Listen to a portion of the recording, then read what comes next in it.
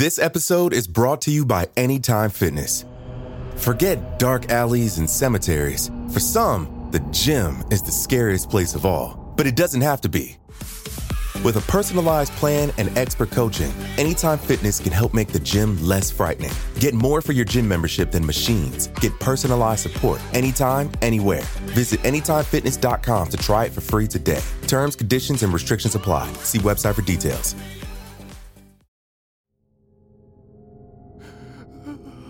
Honorable huddled in the corner with the other accused boys, trying to keep warm. The guards were coming. Who would they take this time? Rough hands suddenly dragged Honorable to the center of the room. The trapdoor slid open, and he fell down into the judging room. A sharp pain shot up Honorable's left ankle as he landed on the floor. For a moment, he couldn't breathe. He blinked, trying to adjust to the dim light. A guard loosened Honorable's tied hands. Honorable's eyes stung as blood rushed into his numb fingers. The judge recited the accusations against him, disturbing the peace, and consorting with the devil to kill Frau Wagner's cow. Honorable cried, professing his innocence, but they didn't listen. He fought against the guards, but they simply picked him up and carried him into the torture room. Honorable was chained to the rough stone wall. A guard held him down as another guard pulled a branding iron out of the fire. The soft flesh of Honorable's cheek sizzled as the burning hot metal pressed against it. His stomach heaved. He thought he might throw up from the pain and the smoky smell of his cooking flesh. The guard dribbled a little water onto Honorable's burned cheek, offering the merest bit of relief. The guard tipped Honorable's face up to meet his and stared him in the eyes. "Tell me, what do you know of the magician jackals?"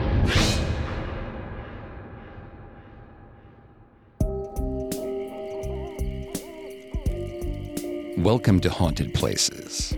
I'm Greg Polson.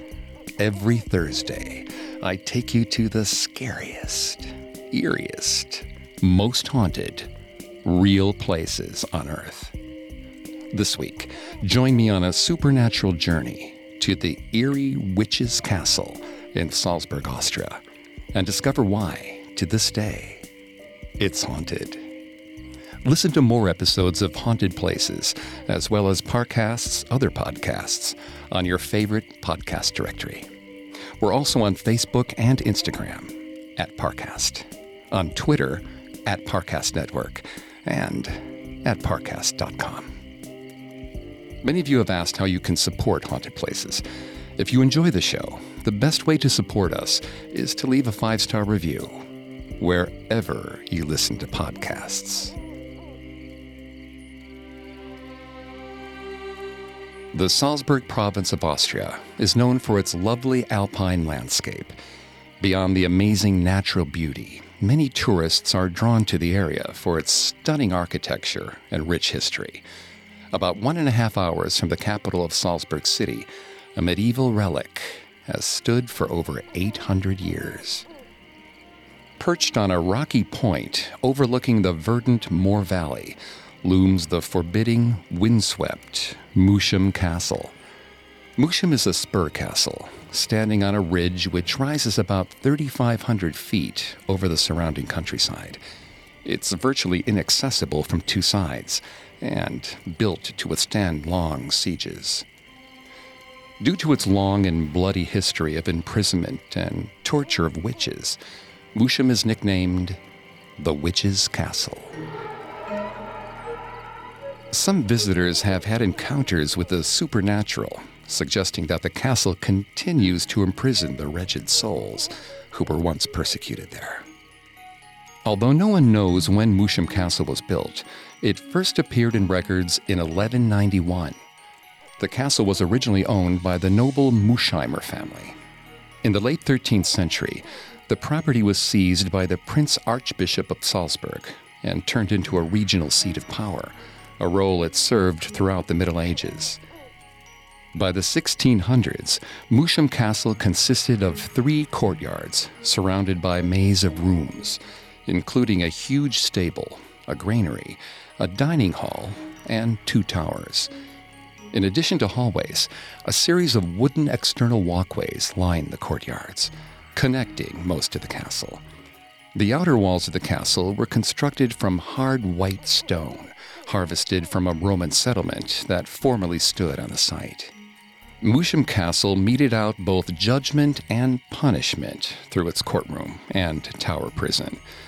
The court handled all sorts of cases, including poaching, adultery, fraud, and witchcraft. Often, prisoners were tortured to extract confessions. One such confession touched off an extremely dark period in Austrian history. The icy water hit Barbara, pulling her back to consciousness. A groan escaped from her cracked lips. She would not confess. She hung, wrists raw and bloody from the shackles, arms pulled behind her back, the steady burn of muscles stretching with every heartbeat as her shoulders were slowly pulled from their sockets. She had told the truth. She wasn't guilty of anything. Barbara squirmed, trying to ease the pressure, but it didn't help. Her arms, neck, back, her whole body was one big throbbing ache. She had begged, pleaded for mercy. But they knew she had cursed the innkeeper, and then his son had fallen ill. They believed she was a witch. A guard kicked Barbara, causing the chains her shackles dangled from to twist. A hand grasped her ankle. Something hot and stinging suddenly stabbed into the tender flesh under the nail of her big toe. The acrid smell of sulfur hit her nose. Barbara kicked weakly, trying to dislodge the burning sulfur stick, but she held her tongue.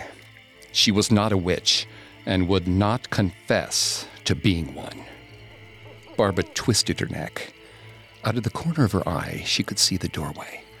The guards were dragging a prisoner across the rough stone floor. Paul!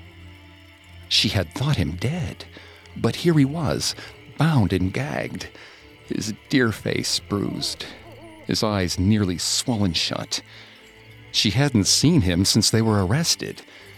She watched in horror as they laid Paul down on the wooden stretching bench. They extended his arms and legs, tying his wrists and ankles to the 4 corner posts. Paul's body grew taut.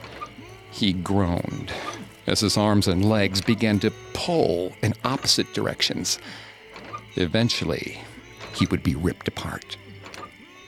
Stomach heaving, Barbara twisted against her chains. A guard leered at her, and she understood. They would make Paul pay for her defiance. Barbara's mind raced. If they wanted to know about witchcraft, she'd give them a story about witchcraft. She wouldn't confess for her sake, but Paul's. Words burst from her lips. In 1675, a beggar woman named Barbara Kohler and her partner Paul Kaltenpacher were arrested for harassing a Salzburg businessman when he would not give them alms. Angry with his lack of charity, Barbara cursed him. Soon after, when his son mysteriously fell ill, Barbara and Paul were forcefully questioned by authorities. Barbara confessed to officials that her son from a previous relationship, also named Paul Jacob Kohler, had made a pact with the devil. Even more worrying was Barbara's admission that Paul Jacob, or Magician Jackals, as he came to be known, was a Fagin-esque leader of a bunch of beggar children to whom he was teaching black magic. At the time, the Salzburg area was suffering through a famine due to unusually cold weather. Economic anxiety plagued the region. A devil worshiper uniting the droves of starving beggar children around Salzburg city. If authorities didn't nip this disturbance in the bud, it might end society as they knew it. Unfortunately for Barbara, the story was all for naught. She and Paul were soon executed after her confession, and the authorities set out on a nasty witch hunt, which came to be known as the Salzburg witch trials. Though the authorities searched high and low, they never seemed to catch Magician Jackals. The rumors about him, heard mainly through the torture-induced confession of his alleged followers, were wild. Magician Jackals was favored by Satan himself and practiced blood rituals. He could fly a pitchfork.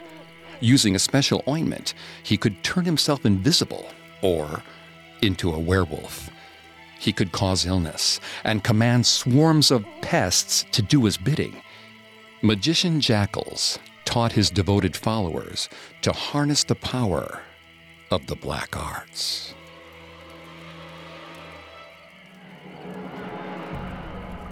Moritz hated coming down to the dungeon. There was a certain miasma to the air, sickly, unwashed bodies, but also despair. Moritz jumped as he almost stepped on something furry. Ugh, he hated rats. Moritz blinked, adjusting to the permanent gloom of the jail cells. Other than his torch, the only light came from a single small, high window in the damp stone wall. Moritz sat down the rough wooden trencher of scraps for the prisoners. The crowd of boys fell on the food, shoving and fighting to get something in their bellies. Moritz watched them.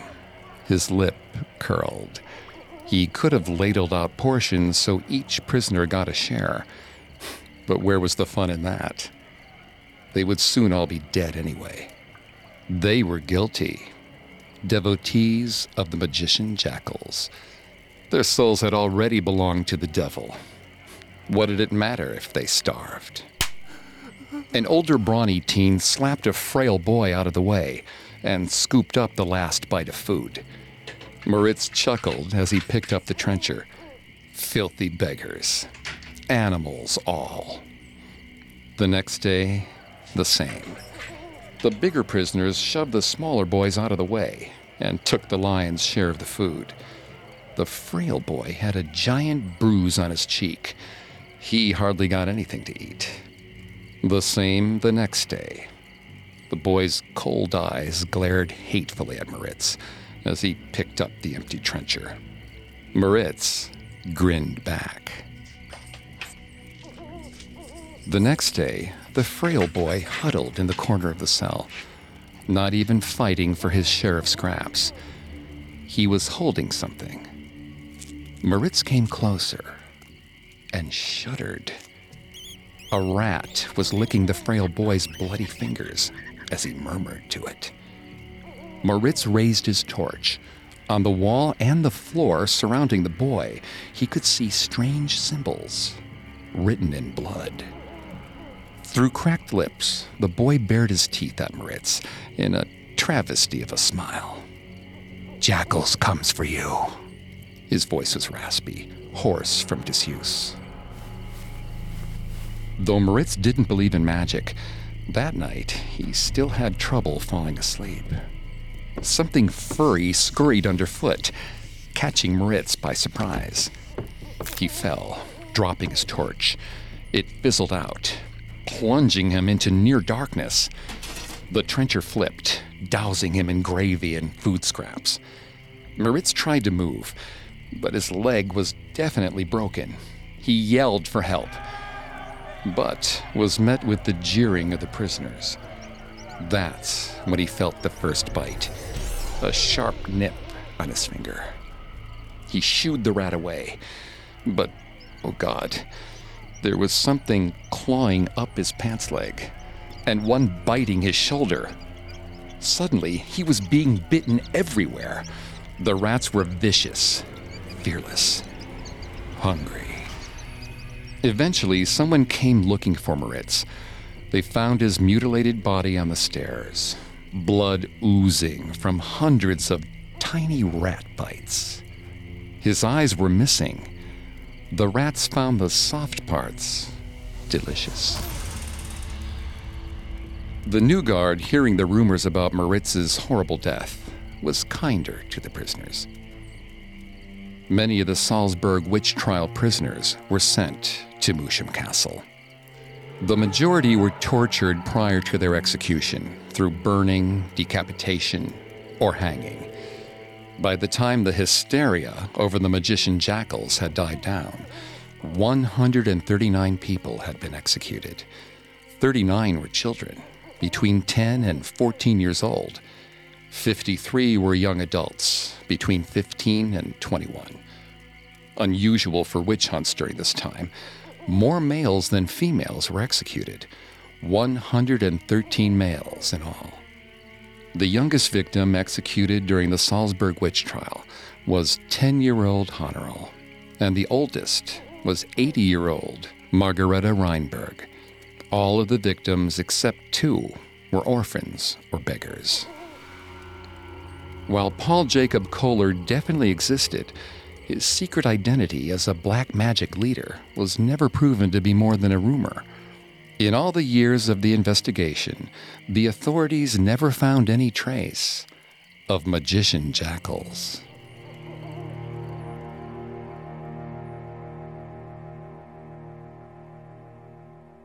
Our story will continue in a moment, right after the break. This episode is brought to you by Anytime Fitness. Forget dark alleys and cemeteries. For some, the gym is the scariest place of all, but it doesn't have to be. With a personalized plan and expert coaching, Anytime Fitness can help make the gym less frightening. Get more for your gym membership than machines. Get personalized support anytime, anywhere. Visit AnytimeFitness.com to try it for free today. Terms, conditions, and restrictions apply. See website for details. Now, the story continues. Even after the hysteria of the magician jackal's investigation died down, Moosham Castle continued to imprison and execute people for witchcraft. Quite often, those accused of witchcraft were in a place of vulnerability and subservient to their accuser. It's rumored that the secretly pregnant mistress of a church official or 2 was executed here as a witch. In the mid-1700s, the prisoners of Moosham were overseen by a man named Eitan Heilmeyer, generally called Warden Tony, or Henchman Tony, behind his back. Warden Tony lived on site at the castle and is said to have taken a particular pleasure in torturing prisoners. That is until one summer's night in 1775. Tony turned over in his bed. For several days, he hadn't been sleeping well. Usually he didn't think about the prisoners, but the violent death of this girl had disturbed him. He heard the watchman call 2 a.m. It was not long until the witching hour. He forced himself to close his eyes. The girl was young, no more than 15, and she was accused of being the devil's handmaiden. She pled, clutching her round belly, begging for mercy, at least until the babe was born. The judges pulled out the judging sword. Etched into each side of the sword was an image, one of a hangman's noose, the other of horses. They turned the horse side up. The girl screamed as Tony tied the rope around her wrists. Another guard did the same with her feet. Tony slapped the horse's rump. The horses walked forward. At some point, the girl wasn't able to scream anymore. She had gone into early labor. Her limbs were ripped from their sockets. Tony woke, drenched in sweat, struggling to breathe, tangled in a sea of blankets. His dreams were getting worse. Tony threw on a dressing gown. He needed to get some air.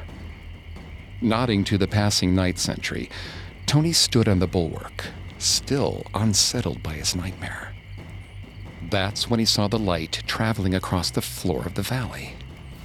It had to be a carriage, racing toward the winding road that led up to Castle Moosham. Tony got a bad feeling in the pit of his stomach. He didn't know why, but he was sure whoever was in the carriage was coming to see him. All too soon, the carriage arrived at Castle Moosham.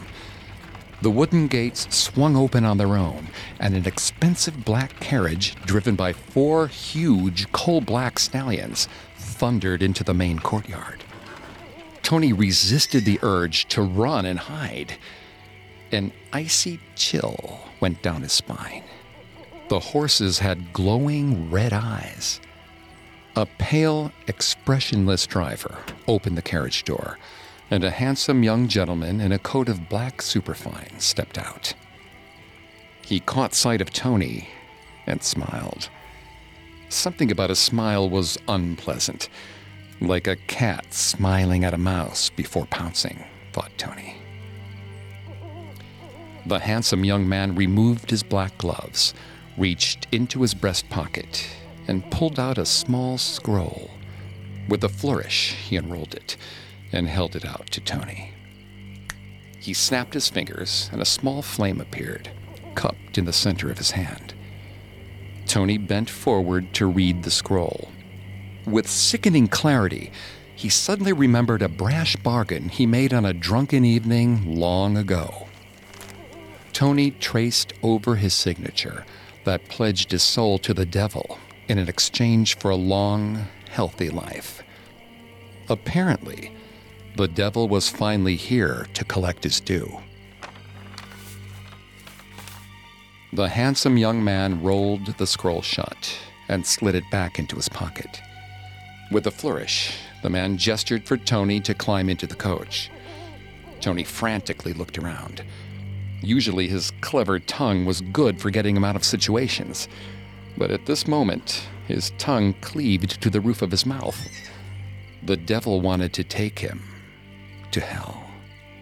The handsome young man smiled. He snapped his fingers again. Behind him, Tony suddenly saw the girl, pale and thin, oozing sores around her sharp wrists where ropes had once bound her hands.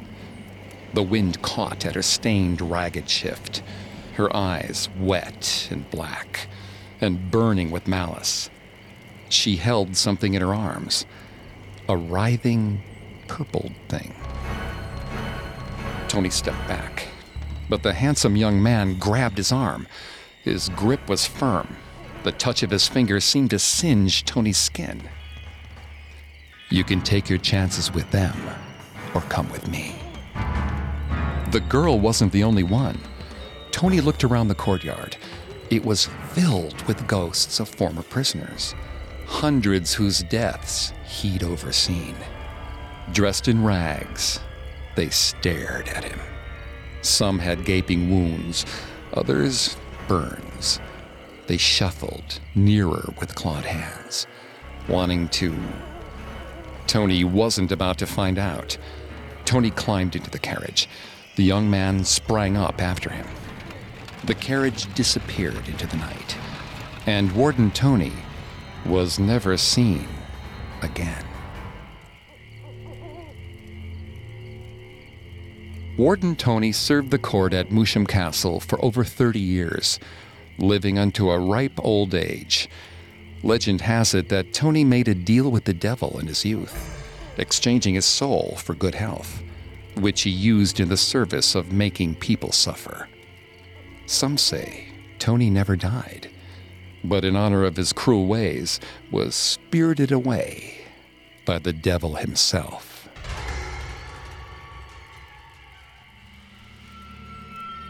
The criminal court at Moosham Castle operated up until 1790, when it was dissolved by the Archbishop.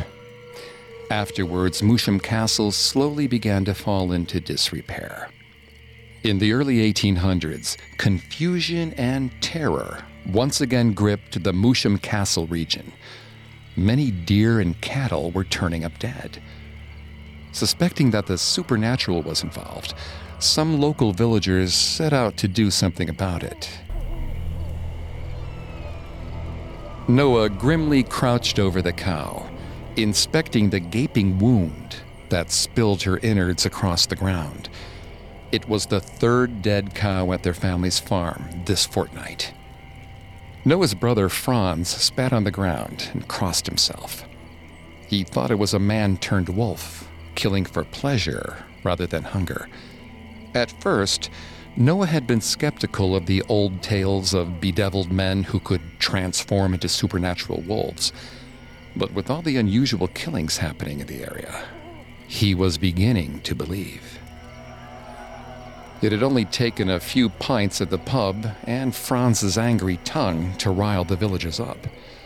Several of his neighbors' cattle had gone missing too. It was time to find the wolf monster, and there was only one place to start. They gathered at the gates of Moosham Castle with torches and muskets, yelling for Joseph to come out. Joseph, the elderly houndmaster who was in charge of the hunting dogs at Moosham. Joseph, who seemed to have an uncanny affinity for animals. Joseph, whom they whispered sometimes shed his human skin. Finally, the Moosham guards worried that the mob would storm the castle. They sent Joseph out. Some of the villagers wanted to execute Joseph on the spot, but Noah and some other cooler heads prevailed. Noah, Franz, and their neighbor Marcus would transport Joseph to Salzburg for the authorities to question. It was a chilly, breezy night. A bright moon occasionally peeked from among the drifting clouds. The sway of the cart was hypnotic. Noah was beginning to drift off. Joseph's sudden howl sent shivers racing up Noah's spine. It startled the horses. Marcus pulled hard on the reins as the horses bucked. Joseph tumbled from the cart and took off running, headed into the Mitten Woods. If Noah hadn't seen it himself, he never would have believed it. Joseph flexed as he ran, and the ropes binding his arms to his torso suddenly popped free. Franz ran after him. Marcus and Noah caught up with Franz near the edge of the woods. Noah handed Franz his musket. It didn't matter how far Joseph had gotten.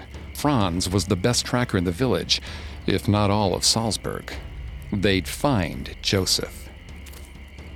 As the night wore on, Noah became more and more anxious.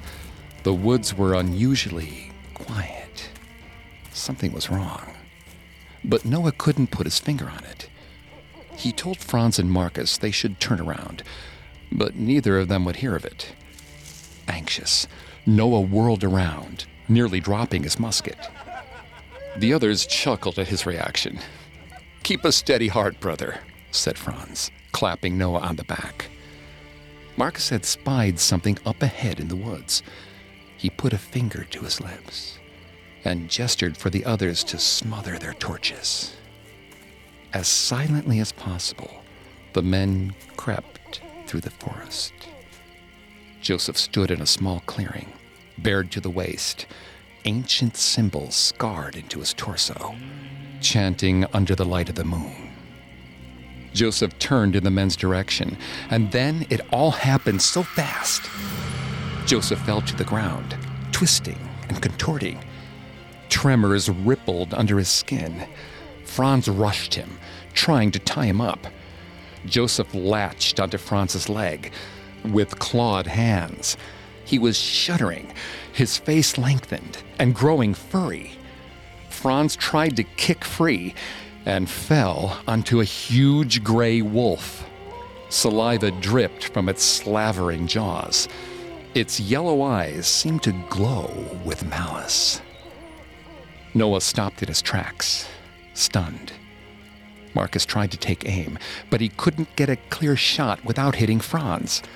Franz and the beast wrestled, rolling on the ground. The wolf latched onto Franz's throat. Noah was galvanized into action. He surged forward, swinging his musket at the creature's head, stunning it. Franz struggled loose. Marcus aimed. The wolf collapsed, shot in the head. Its fur began to recede, and suddenly Joseph lay on the ground, scratched, naked, blood streaming from his head. Franz lay next to him, trying to catch his breath. His hand, leg, and neck all streamed blood. Franz held up a trembling hand. His fingernails had turned black. They were sharpening, lengthening into claws. Franz's body was beginning to shudder. Marcus grabbed Noah before he could come any closer to Franz. Franz was panting now, rolling his eyes, becoming less human with every heartbeat. His lips drew back from his suddenly long teeth. "Keep a steady heart, brother," Franz snarled. Franz reached out and grabbed the tip of Noah's musket, pointing it at his own chest. Throughout the late Middle Ages, some men, usually elderly, professed to be wolf charmers. They performed spells or incantations and provided superstitious peasants with charms in order to keep wolves away. Some whispered that they had the power to control wolves, turn people into wolves at will, or become wolves themselves. In light of the hysteria over witchcraft, people became suspicious of these alleged powers, and many wolf charmers were executed as werewolf witches. When dead animals kept turning up, angry locals hunted for a wolf, but quickly came to suspect some Moosham Castle residents of being werewolves. Curiously, once the accused had been taken prisoner and executed, the mass animal killings in the area seemed to stop.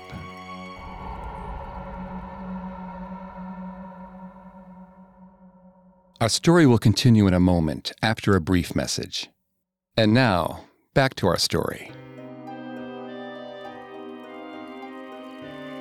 After the state abandoned the property and the Moosheimer family line died out, the castle was left to rot for over 50 years. In 1886, the Austrian explorer Count Johann Wilczek purchased Moosham Castle from the state and restored it to its former glory. Count Wilczek filled the castle with his art collection, much of which he had personally collected during his various travels. Today, Moosham Castle continues to be privately owned by the Wilczek family. In addition to allowing the castle to be used as a movie set, the Wilczek family has opened several rooms to the public, creating a museum display of Count Wilczek's art collection and artifacts from earlier times in the castle. Both visitors and staff at Moosham Castle have had paranormal experiences with those caught between this world and the next. Anna jumped, caught off guard by the sudden thunder. Another one of those rapid summer thunderstorms was sweeping down from the hills. It had already been a slow day at the castle. Now with the rain, it was unlikely there would be any more tourists today. Right on cue, her boss called, telling Anna that she could lock up early if no visitors were there. Anna walked down the hall humming. It was only her second week, and the castle with its echoing maze of rooms and creepy history still made her a bit nervous. She had been warned by another staff member that sooner or later she would have some sort of unexplainable ghostly experience. She wasn't sure if they were serious or they were just trying to prank a newbie. Protocol was to walk through every museum room, checking for errant guests before individually locking the rooms. Then she could set the alarm and leave. She started in Henchman Tony's room, named so because it was part of the apartment that used to be his quarters. Some of his fine clothing was on display in glass cases. Reflected in the glass, Anna thought she saw someone sitting behind her at the table. Anna whirled around, but no one was there. She laughed at herself. A tourist had told Anna that she saw henchman Tony sitting at this table, pondering the cruel decisions he had made during his life. Apparently, Anna's imagination was active. The hunting room always gave Anna the creeps. The wall full of antique guns, all those mounted animal heads with glass eyes that seemed to follow her every movement. Satisfied no one was there, Anna closed and locked the door. Anna paused. It sounded like someone was talking in the room. Anna flipped the lights on and gasped. The guns, every single one of them had been turned upside down. Anna couldn't think of a good explanation, but she wasn't about to stick around and investigate.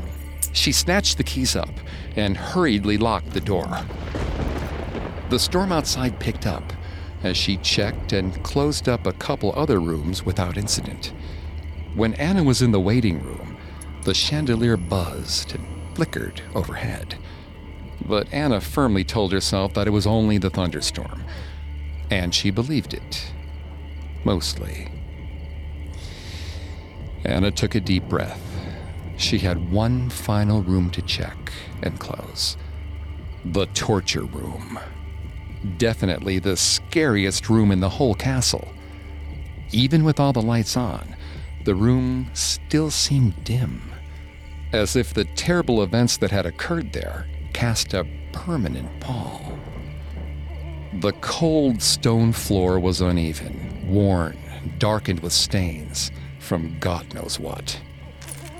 The centuries-old implements of torture, the rusty shackles that hung from the ceiling, the knives, tongs, and iron stamps for branding mounted on the rough-hewn walls, the stretching rack, the footscrew. Anna shuddered. Tourists were always fascinated by the room and wanted to take selfies posing in the stocks, oblivious to the fact that someone had once pleaded for their life there. Anna nervously crossed the room to check the solitary confinement hole. There was a sudden clap of thunder, and the room went pitch black. Anna put out her hand and took a tentative step, feeling for the nearest wall. Somewhere near the door, there was an emergency flashlight. Anna cracked her shin on the stocks. It hurt, but at least she knew where she was. The downy hair on the back of Anna's neck prickled. She held her breath. For a moment, she thought she heard something. Something warm brushed against her cheek. Anna stumbled over a stool, but finally found the flashlight. She clicked it on. A woman stood in front of Anna. Her face was hideously burned, pink patches on her scalp where her hair had been singed down to the root. Her hand shot out to grab Anna's. It was warm. Anna struggled loose and ran for the door. She darted out of the room and slammed it shut behind her. She ran down the hallway, the small beam of light from the flashlight bouncing crazily from her motions. Behind her, the door suddenly sprang open. Anna glanced back as she rounded the corner. The ghost was floating along after her. All she had to do was make it to the vestibule. Anna turned back and surged forward. Suddenly, lightning struck, and in the split-second white glow, she could see more ghosts, not more than 10 feet in front of her, blocking her way to the lobby. They began to drift toward her. Anna scurried into a side room at random and ran out the door on the far side. She'd go through the courtyard and double back around. The rain had slowed to a drizzle, and in the gloaming, Anna caught sight of several more ghosts. Anna began to sob. She wasn't going to be able to escape. She went back the way she came. As she stepped into the hallway, the lights came back on. The burned woman beckoned Anna to come. The crowd of ghosts surveyed Anna before silently parting to let her through. Anna held her breath as she passed between them, shuddering. Even the warmth tingled through her skin. All the ghosts were horribly disfigured. Burns, slit throats, skin and bones from starvation, bloody stumps where limbs should be. The burned woman walked on. Anna timidly followed, ready to flee.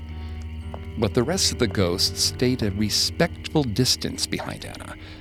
They were herding Anna somewhere. She wasn't sure where. She didn't know this part of the castle very well. Finally, Anna stood before a door. She tried the knob. It was locked. The burned woman touched the lock, and the door sprang open. Anna flicked on the lights and stepped inside. She was in a dusty, small chapel. The burned woman clasped her hands together. Anna looked up at the crucifix on the wall. That's when she understood. The spirits wanted Anna to pray for their souls.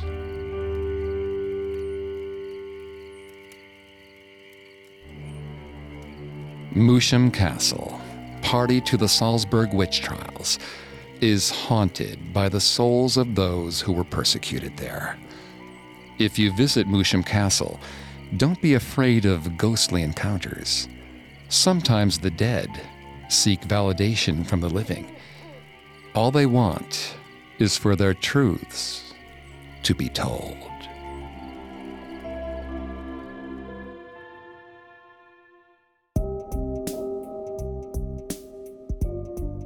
Thanks for listening to Haunted Places.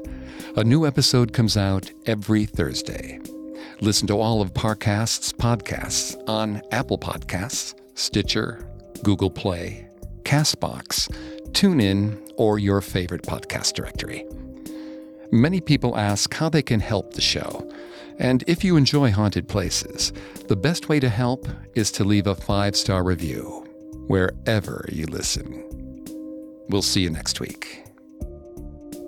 Haunted Places was created by Max Cutler. It's a production of Cutler Media and is part of the Parcast Network. It's produced by Max and Ron Cutler. Sound design by Ron Shapiro, with production assistance by Maggie Admire and Carly Madden. Haunted Places is written by Candace Rogers. I'm Greg Polson.